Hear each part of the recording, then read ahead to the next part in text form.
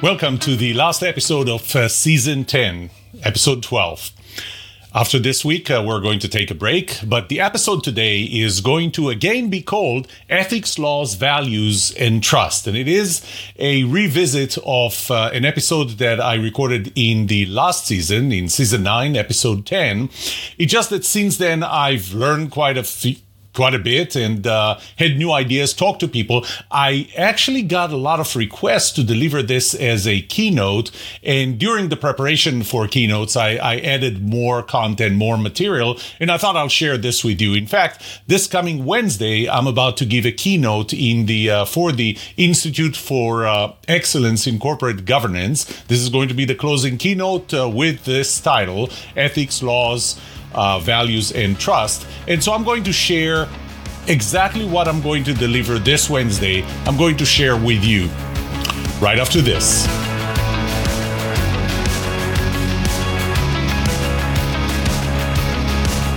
Welcome to The Trust Show. I'm Yoram Solomon, your host, the author of the Book of Trust and facilitator of the Trust Habits Workshop. My mission is simple. I want to help you form habits that build your trustworthiness, because the answer to this question will have the biggest impact on your personal and professional success or failure. Can I trust you?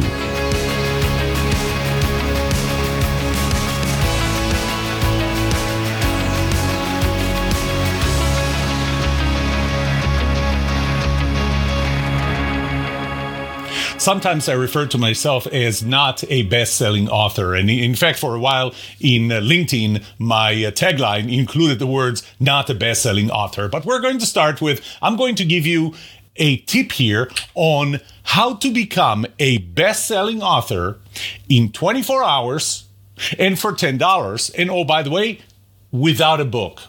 Now, I need to qualify this. This is not going to be how to become a New York Times bestseller or a Wall Street Journal bestseller, because those actually just cost more to become. Not that they're impossible, but I'm going to focus on how to become an Amazon bestselling author, which is what, unfortunately, most people, when they refer to themselves as bestselling authors, they refer to themselves as Amazon bestselling authors. So without further ado, let's start. Step number one. Step number one is write a book.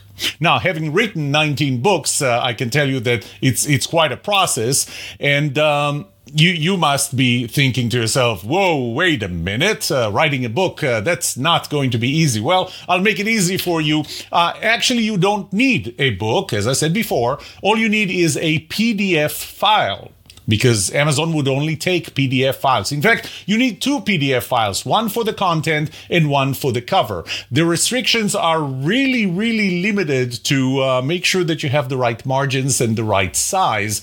Not so much about the content itself. The next part is you're going to have to categorize it in the least competitive category. So we categorize it in least, and I'll explain in a minute what does it mean to categorize your book in the least competitive category. And the next thing is click publish. And once you click publish, you are going to have a book up on Amazon.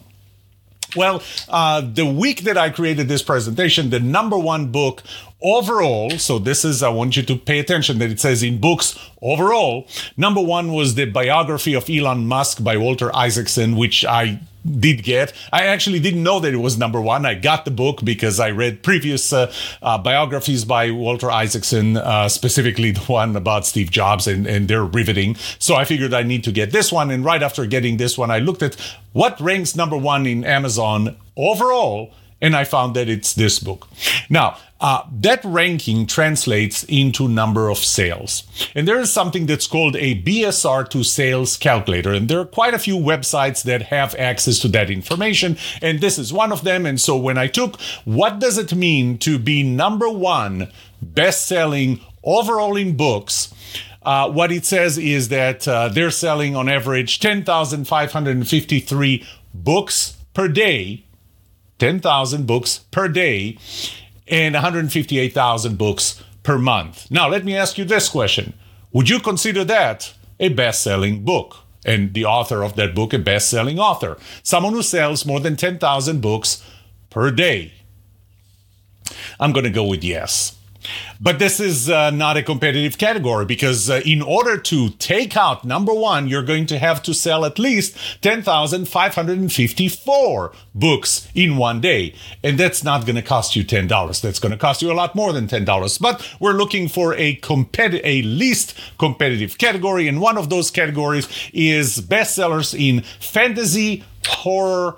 First of all, I'll focus you on it's a Kindle book now, and you'll see why it's important to be a Kindle book. The category is fantasy, horror, and science fiction in Japanese. And note that there is a book there in the, and I'm looking at the list of the top 100 paid. You want to be in the top 100 paid and not the top 100 free because that doesn't count that much. You want to be paid. And so when I click on that number one book, I go up there, and as you can see, this Amazon says this is a bestseller. And oddly enough, this book is actually the Japanese translation of The Little Prince. So it ranks number one in this category. But if we look at the bottom, the details of this product, of this book, what you're going to see is that it ranks overall in books number 357,000. Okay, it's number one in this category, the category of, fantasy, horror, and science fiction in Japanese, but it ranks number 357,000, or even lower than 357,000 overall. Now, what does that mean? We'll see in a second. By the way, a funny thing is that the only book of mine out of 19 books that ever got translated into a different language was the book Worst Diet Ever, and it was translated into Japanese. What does it mean to be 357,000? The BSR rank says that you have to be selling 8 books per month. The number one book in this category, not overall, the number one book in this category sells 8 books per month. So all you have to do to move this book away, even though your book has absolutely nothing to do with fiction and horror and whatever in Japanese, all you have to do is sell 8 books, more than 8 books per month. So with that, we're going to go to step number 2. Let's sell more than 8 books per month. And what we're going to do first thing is we're going to reduce the price to 99 cents. This is why it's so important to do it on Kindle and not with a hard copy book, because on Kindle you can go down to 99 cents and still be a paid book. You can't go to that price with a hard copy, with a soft cover. The next thing is we're going to build a margin, so we're going to ask 10 of our closest friends to buy that book. Heck, you know what? We can reimburse them, and this is how we get to $10. Because if we don't have to reimburse them, it doesn't even cost us $10. So we can reimburse them. The next thing we're going to do is we're going to check the book ranking. We're going to wait until probably the 9th book is going to be bought, because once the 9th book is going to be bought, and this is where you're going to have to move really, really quickly, your book is going to be listed as number 1. Now, time is running out because very quickly another book is going to do that, or the first book is going to get to number 1. So as soon as you see that you're number 1 and you get this indication that it's a bestseller, take a screenshot of that, and from this moment on, you are a best-selling author. And this is how the Book of Trust is a best-selling author. Actually, it's not. This is a complete fake. All I did was just took a picture and integrated it with the same page, same category. But you know what? Isn't the original method kind of a fake as well? So does it matter? How do I fake it? As long as I get the number 1 bestseller from Amazon? Well, maybe it does. What do we do with that? So now that we capture that screen, and forever we're going to have a screen that says that our book is a best-selling book. This is the number 1 book, of course, in the category of horror, science fiction in Japanese. We're going to go to LinkedIn. And on LinkedIn, we're going to mark that we are a best-selling author. And from that moment, I am a best-selling author. Am I? Am I really a best-selling author? What is the definition of a best-selling author? Oh, I'm glad you asked. Let's go to one of 8 different definitions that I found when I did that research. The one from Britannica Encyclopedia. And their dictionary says that a bestseller is a popular product, such as a book, that many people have bought. Many people have bought.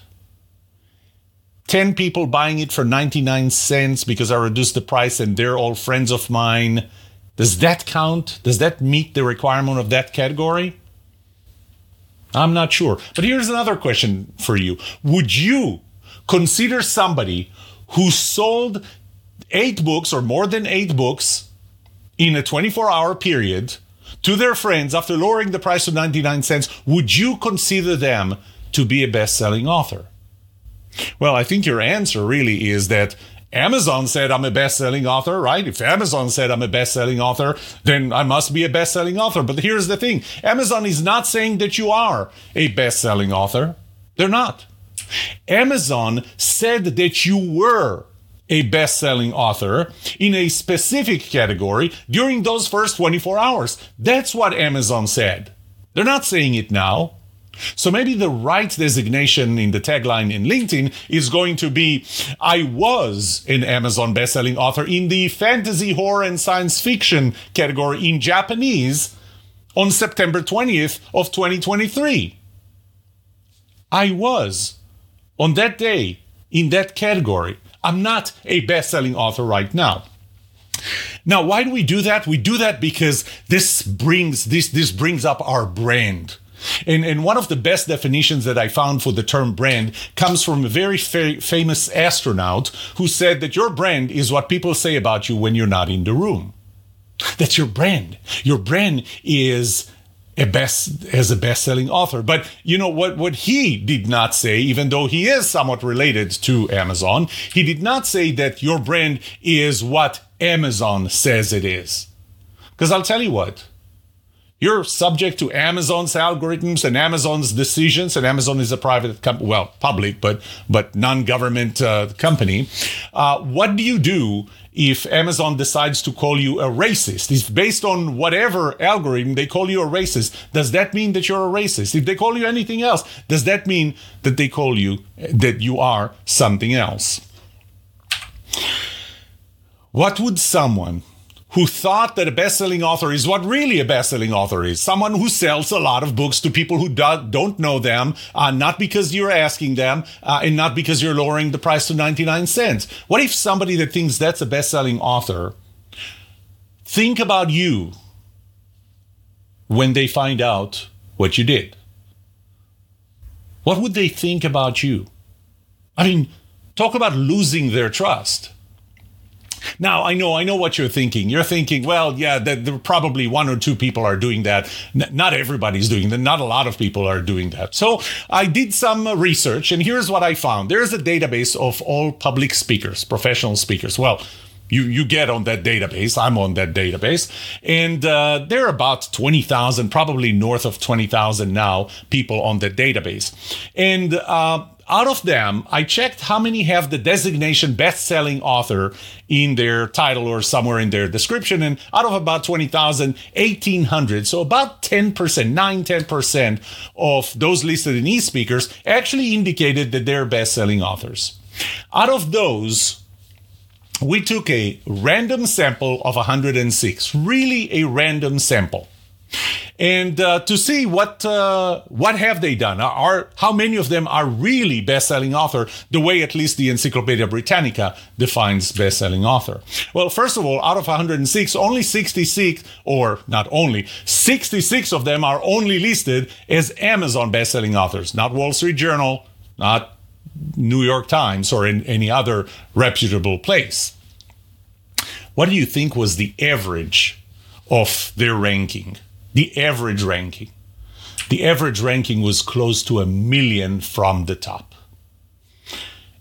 Out of the overall list, the highest, so this is not just the 66, this out of the 106, the highest was ranked at 1,623 location, which is not very bad, but only 3 out of the entire 106. And remember, 66 of them are only Amazon, but the other 40 are Wall Street Journal, New York Times. Only 3 out of all of them are selling, based on the BSR to sales calculator, are selling more than 10 books per month. But all 106 refer to themselves as best-selling authors. What are the consequences? What are the consequences of this practice? Well, first of all, it diminishes the distinction of best-selling authors. The bestsellers are not bestsellers if they can be used this freely and loosely. The second thing is it diminishes the values of the term itself. It lowers our collective ethical bar. And that hurts all of us. And I'll show you how. You know, in the organization I'm going to speak at this Wednesday, 2 members of this organization served with me on a board. But I want to take you back to when I moved to the US in 98. I got into a company and I got to the point where I was really kind of managing the company. It was a tiny little company that developed intellectual property in the field of wireless, short-range wireless technologies, spread spectrum technologies, based on 2 standards called 802.11 and 802.15.1. Any idea what those are?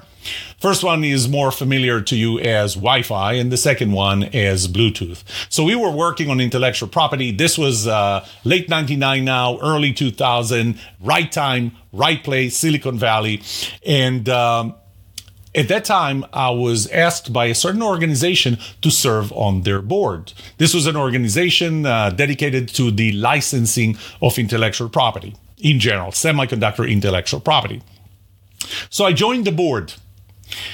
Had no idea what the D&O insurance is, Directors and Officers Insurance. I had no idea what this is.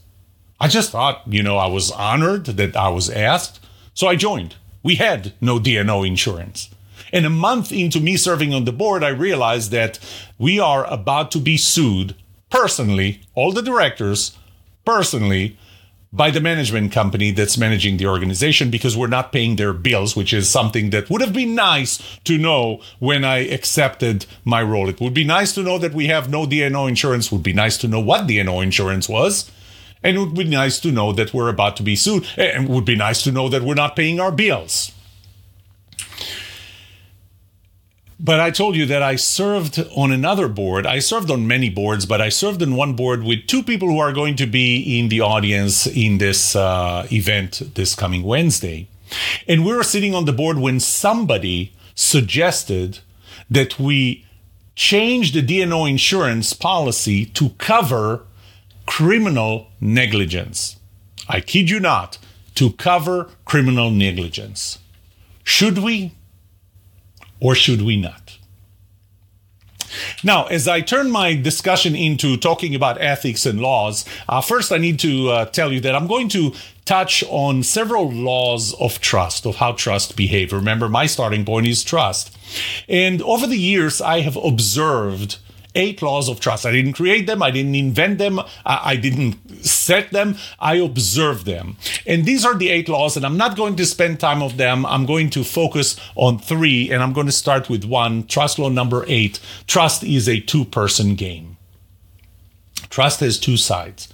And what do I mean by that? We think about trust as if you're trustworthy, then I will trust you. But in fact, the level of trust that I have in you is the product of my trustfulness, my willingness to trust other people, and your trustworthiness. Your trustworthiness is not enough. Both you have to be trustworthy and I have to be willing to trust people. I'll tell you a story. Those 2 fine young people were my parents when they got married. In December of 1964, my mother was 8 months pregnant with me. My father started suffering severe pains in what appeared to be his kidney. He was hospitalized when they told them that he has big kidney stones to the point where they can't be removed. The entire kidney has to be removed. The kidney was removed. He was doing fine after that for 30 more years before he passed away from something different. When he passed away, we set what's called in Hebrew Shiva for 7 days. We set mourning in his house when my mother was starting to go through paperwork, going all the way back to that December of 1964, when he was hospitalized and his kidney was removed for kidney stones. Well, I should add that about a year before he passed, my mother had cancer. She had breast cancer, which she survived at that time. And when she read through the paperwork, all of a sudden she started recognizing some of the terminology back from December of 1964 as terminology related to cancer. Now, her sister-in-law was a very close family member, and she was around that hospital that time. She was probably there all the time. I don't remember because my mother was still 8 months pregnant with me. And so my mother called her and asked her, back in December of 64, when my husband, my late husband, had his kidney removed, did the doctors ever talk to you? And she said, yes. Remember two things. One is this is way before HIPAA, and two, this is in Israel, not here. The old times. My mother asked her, did the doctors tell you that what he had was kidney cancer? And she said yes. And then my mother asked, why didn't they tell us? And my aunt said, well, the doctor came to me and he said, look, you look like a close family member. Let me tell you, he has kidney cancer. We're going to have to remove the kidney for kidney cancer. Now, he's in pain. He's in no shape to take this kind of news. She's 8 months pregnant, my mother. She's in no shape to take this news. Should I tell them?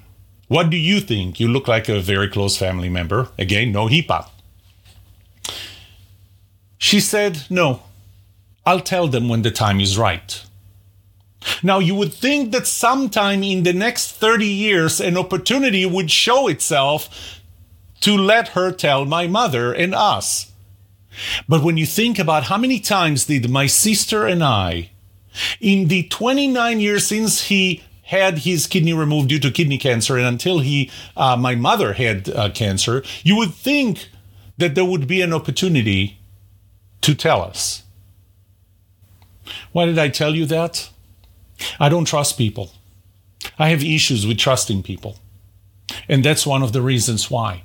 See, we are the sum of our experiences. And when we had experiences that cause us to not trust people, we don't trust all people and not necessarily just a specific person. It affects all of it. You know, let's look at some statistics, 2023 spam statistics specifically. Now, I'm going to ask you, and I'm going to give you a little time to try and guess. The first question, what percentage of emails in 2022 were spam? Any idea? 56.5%. Question number 2. How much does email spam cost businesses? Over $20 billion a year. What percentage of spam is identity theft? 73%. What percentage of spam emails is marketing and advertising? You're marketing to people who don't care. 36%. And here is my favorite. Which country in the world do you think generates the most spam emails? And remember, a big part of it is identity theft and other types of fraud and scams and marketing and all. Which country in the world? Yeah, it's not Iran. It's not Russia. It's not China. It's not North Korea. It's the good old United States of America. The United States of America generates 8.6 billion spam emails per day. What does that do? It reduces trustfulness. And when it reduces trustfulness, it reduces trust.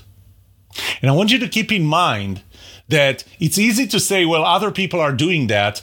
but few can give a bad name to all of us. And it all starts with the little things.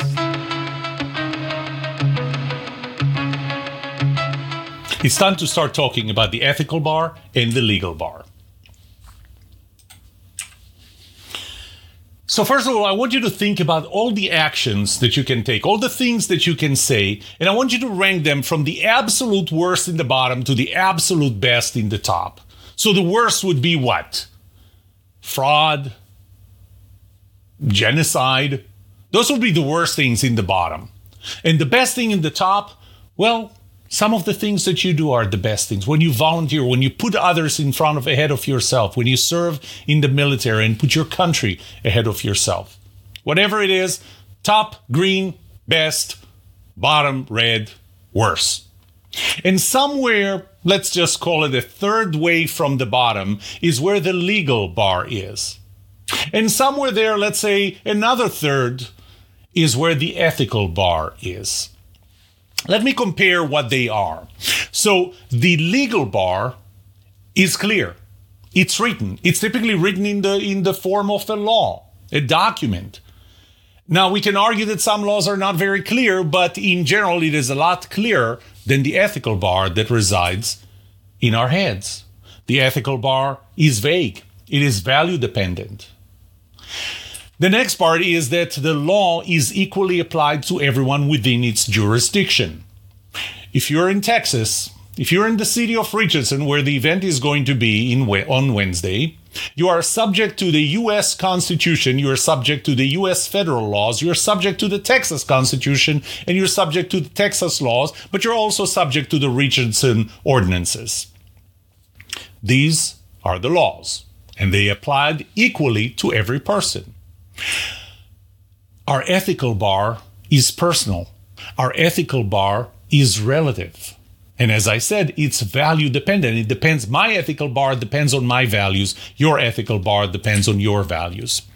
The legal bar, the punishment, the consequences of violating the legal bar, of operating below the legal bar, are extrinsic. They're artificial. They're not the natural outcome of performing what you did, the illegal act. It's because the law says that this is what will happen to you. It's an artificial connection between the crime and the punishment. Whereas violating the ethical bar, the consequence is intrinsic. It is the natural outcome. You do something, and it is the direct consequences of that will affect you. Here's a question for you. What would you call the area in between? Below the ethical bar, above the legal bar. I'll give you a second. What do you call the area in between? Well, those are the things that you know you shouldn't do. It doesn't feel right to do them. They are below your ethical bar. They're below your values, but they're not illegal. We call them loopholes. We call them the gray area. We have many names for them. Now, here's a question for you. Is your code of ethics, assuming that you have code of ethics, is this the ethical bar? I mean, it does have the word ethics in it, or is it really the legal bar? Let's look at the characteristics of your code of ethics. First of all, it's clear. It's written. Sounds like legal bar to me. Second, it's equally applied to everyone within the organization. So if the organization this Wednesday does have a code of ethics, then it applies to all members. The consequences are extrinsic. What would the consequences be of violating the code of ethics? Probably removal from the organization or something like this. It is extrinsic.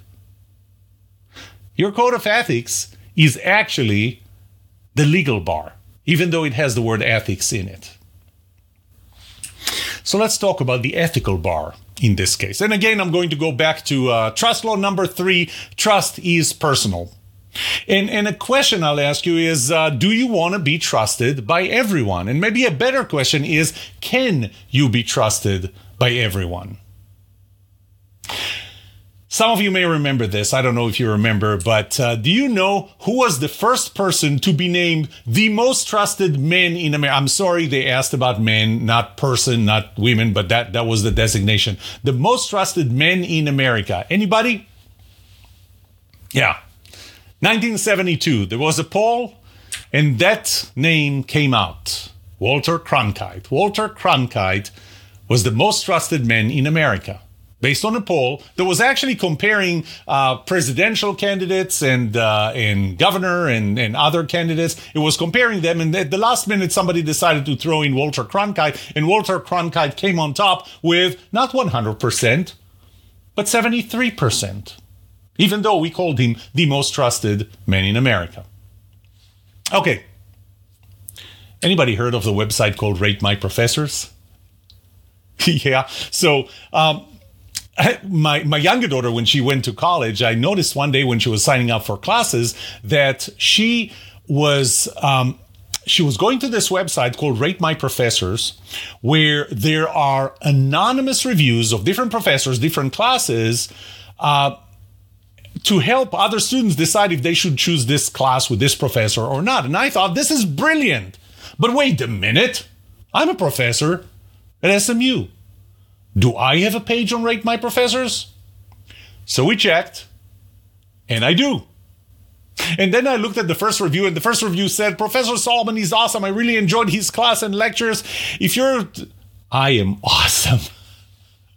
I know, I'm awesome. Well, now, you think I'm showing you this or telling you this to brag? By the way, I got 5 out of 5 on this. Well, actually, my main reason was to brag. No, it wasn't. It wasn't to brag, and it wasn't to recruit you to SMU, even though SMU this last week by Bloomberg was named the number 27th MBA program nationwide, which is amazing. No, I'm not trying to recruit you. I'm trying to show you the next review. Get ready for some vulnerability. Don't worry, it's not yours, it's mine. Here's the next review. Next review says this course, 1 out of 5.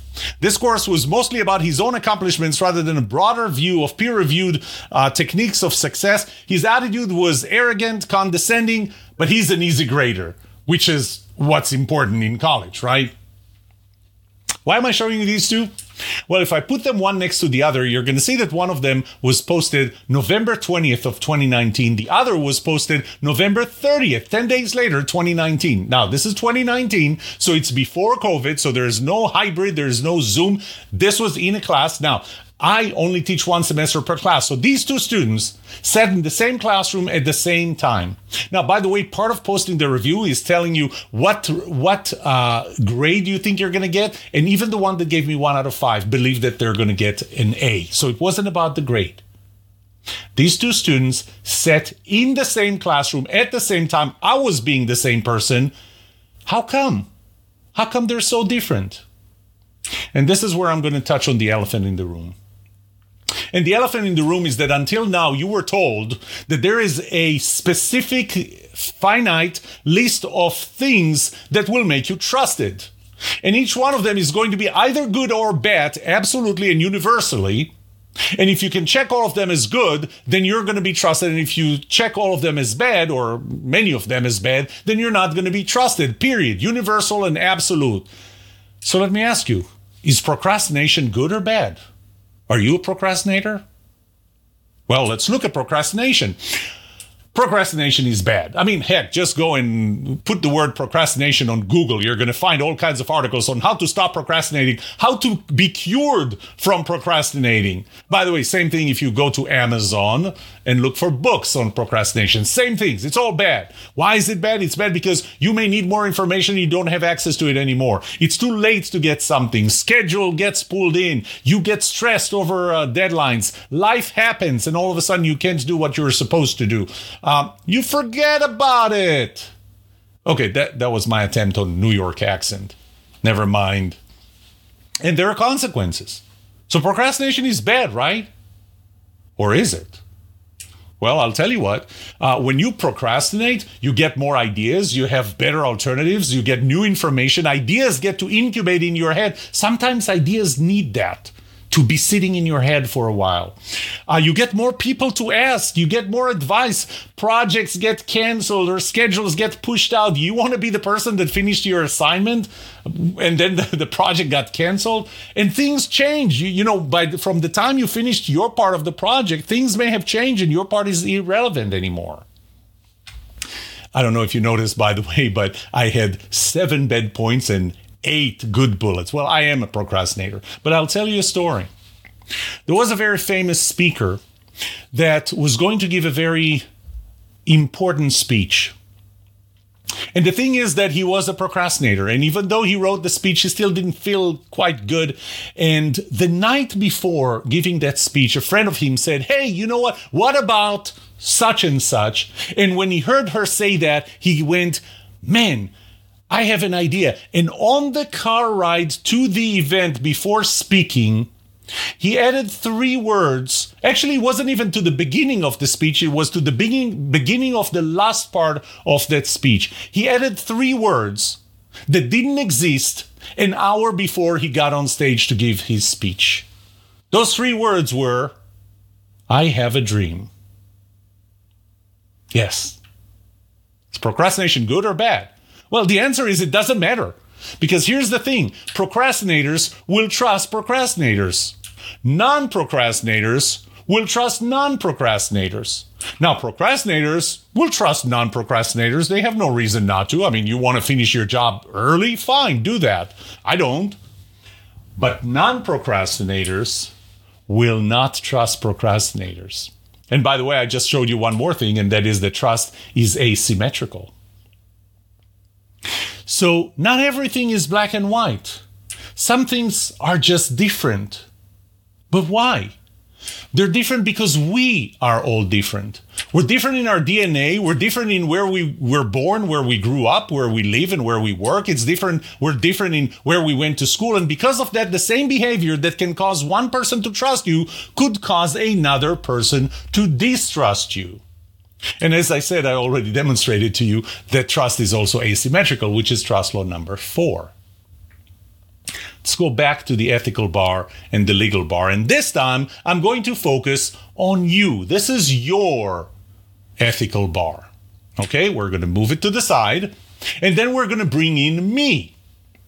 And I have my own ethical bar that, for argument's sake, is lower than yours.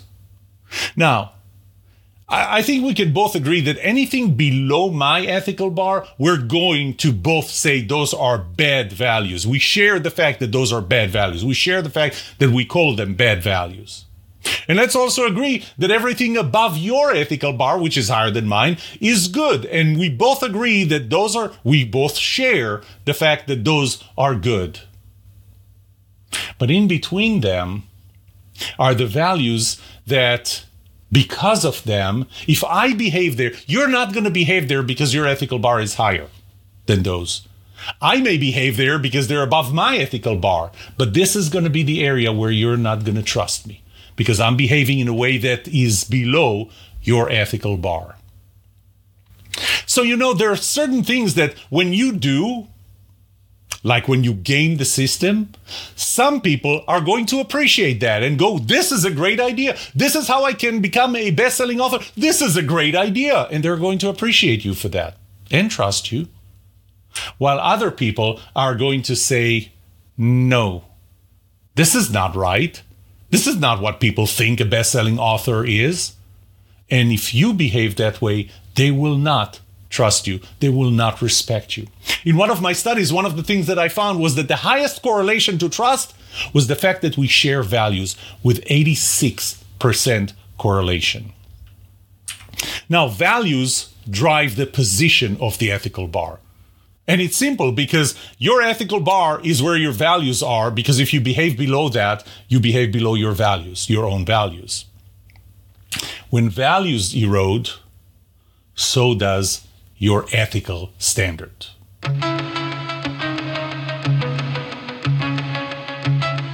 Let's talk about the erosion of the ethical bar. First of all, why would it erode? Well, it would erode because of unusual circumstances, and that's unintentional. You didn't know that what you're doing was violating your own ethical bar. Mostly it happens because of cognitive bias. You convince yourself that I had no choice. You find your own justification.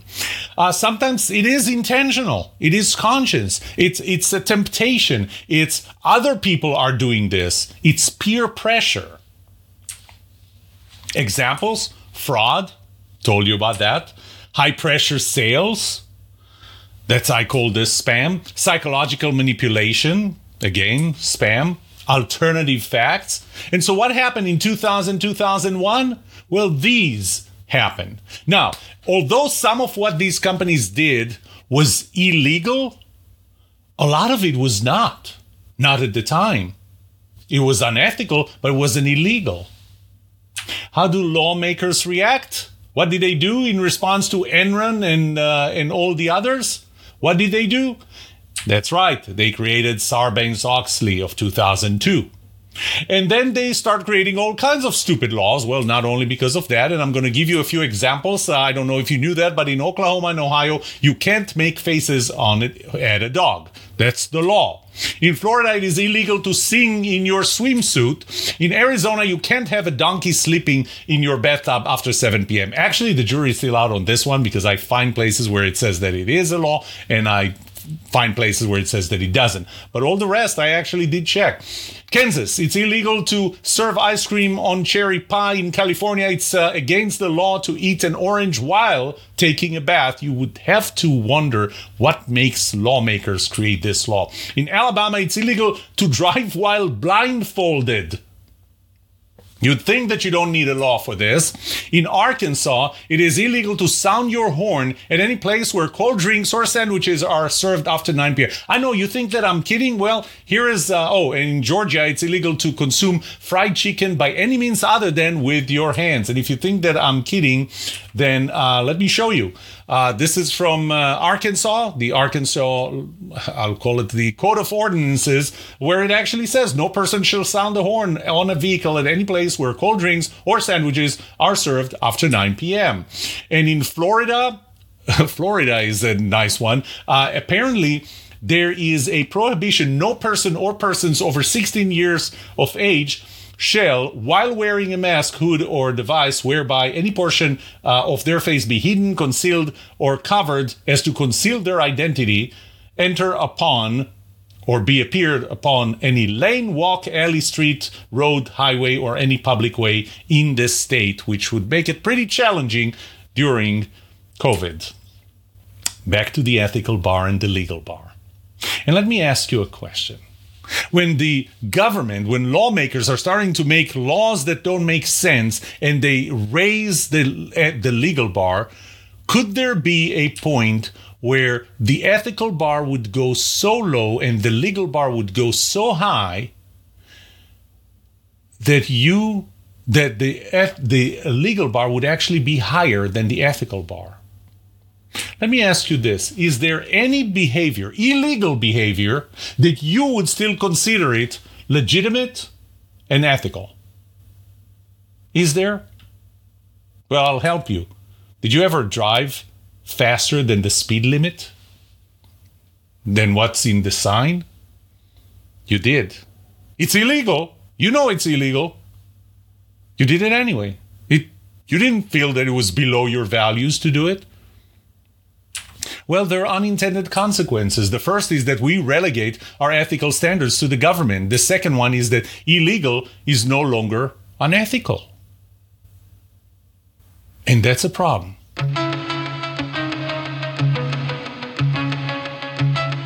I want to touch on one more phenomenon, and that's, unfortunately, we have a culture of sound bites.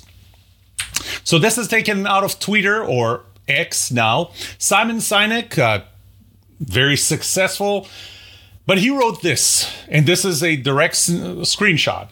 We don't trust people to follow the rules. We trust people to know when to break them. Once again, let's go to the dictionary. This time we're going to Merriam-Webster, and the definition of anarchy includes the absence or denial of any authority or established order. Is that not what he was suggesting? Should we be allowed to break the laws? Are there times when you can break the law? And how do you know if you can break the law? The first question you have to ask yourself is, are you willing to accept the consequences? Or you're just going to break it but not accept the consequences? Are you okay if I break the law that was created to protect you? Because this is what you might be doing to me. The next question is when rules can't be broken. Remember the movie A Few Good Men when Colonel Jessup says, we follow orders, son. We follow orders or people die. It's that simple. You just heard from a major general and an admiral in this conference today. Does it make sense that we let the military personnel during an operation, during war, to break the rules, to break the chain of command, to refuse commands? How about air traffic controller? How about letting planes decide where they're going to fly? Forget what air traffic controller said. I'm going to fly where I think I should fly. Rules provide predictability, and we have to remember that. And when you think about, can I break the law because it doesn't make sense to me? Ask yourself what Chesterton asked in 1929. Do not remove a fence until you know why it was put there in the first place. There is another element of fairness and therefore trust, because fairness is one of the components of trust. If I'm following the rules and you're not, it gives you a competitive advantage. Let's say that you and I are driving to an interview. We start at the same point. I maintain the speed limit. I don't drive faster than the speed limit, but you don't, because to you it's ethical to go above it. They will essentially take the first person who walks in through the door. Should you get the job simply because you're willing to break the law? Now, maybe you're breaking the law or I'm breaking the law because I can afford it, but you can't? How is that fair? Is it okay when most people do that? What about minorities? I mean, is it enough? Is it a good justification to say, but everybody does that? Well, not everybody. Most people do that. A few people don't, and they're the minority. But the fact that we're breaking it, we're putting the minority in an uncompetitive disadvantage. Is that fair?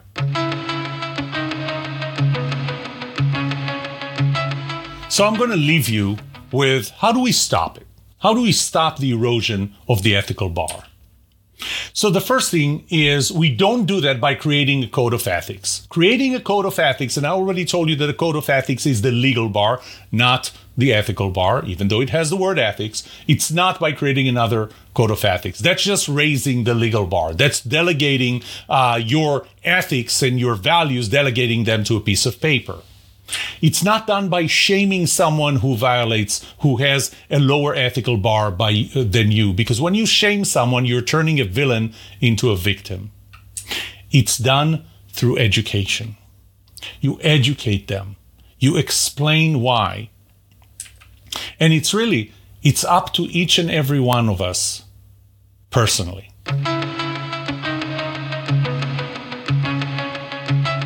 This is it. This is the end of the episode. This Wednesday, I'm going to deliver that as a closing keynote in the IECG event. This is the last episode of the season. It's episode 12 of season 10. Next week is a week off. There's not going to be a new episode. To remind you, I'm recording 12 episodes per season, taking 1 week off, and then starting the next one. I'm going to guess that in the next season, season 11, a large portion of the time is going to be spent on the trust premium, and how being a trustworthy salesperson or any professional helps create a premium and help people select you over others. This is going to be back in the first week of October, but this is it for today. This is The Trust Show.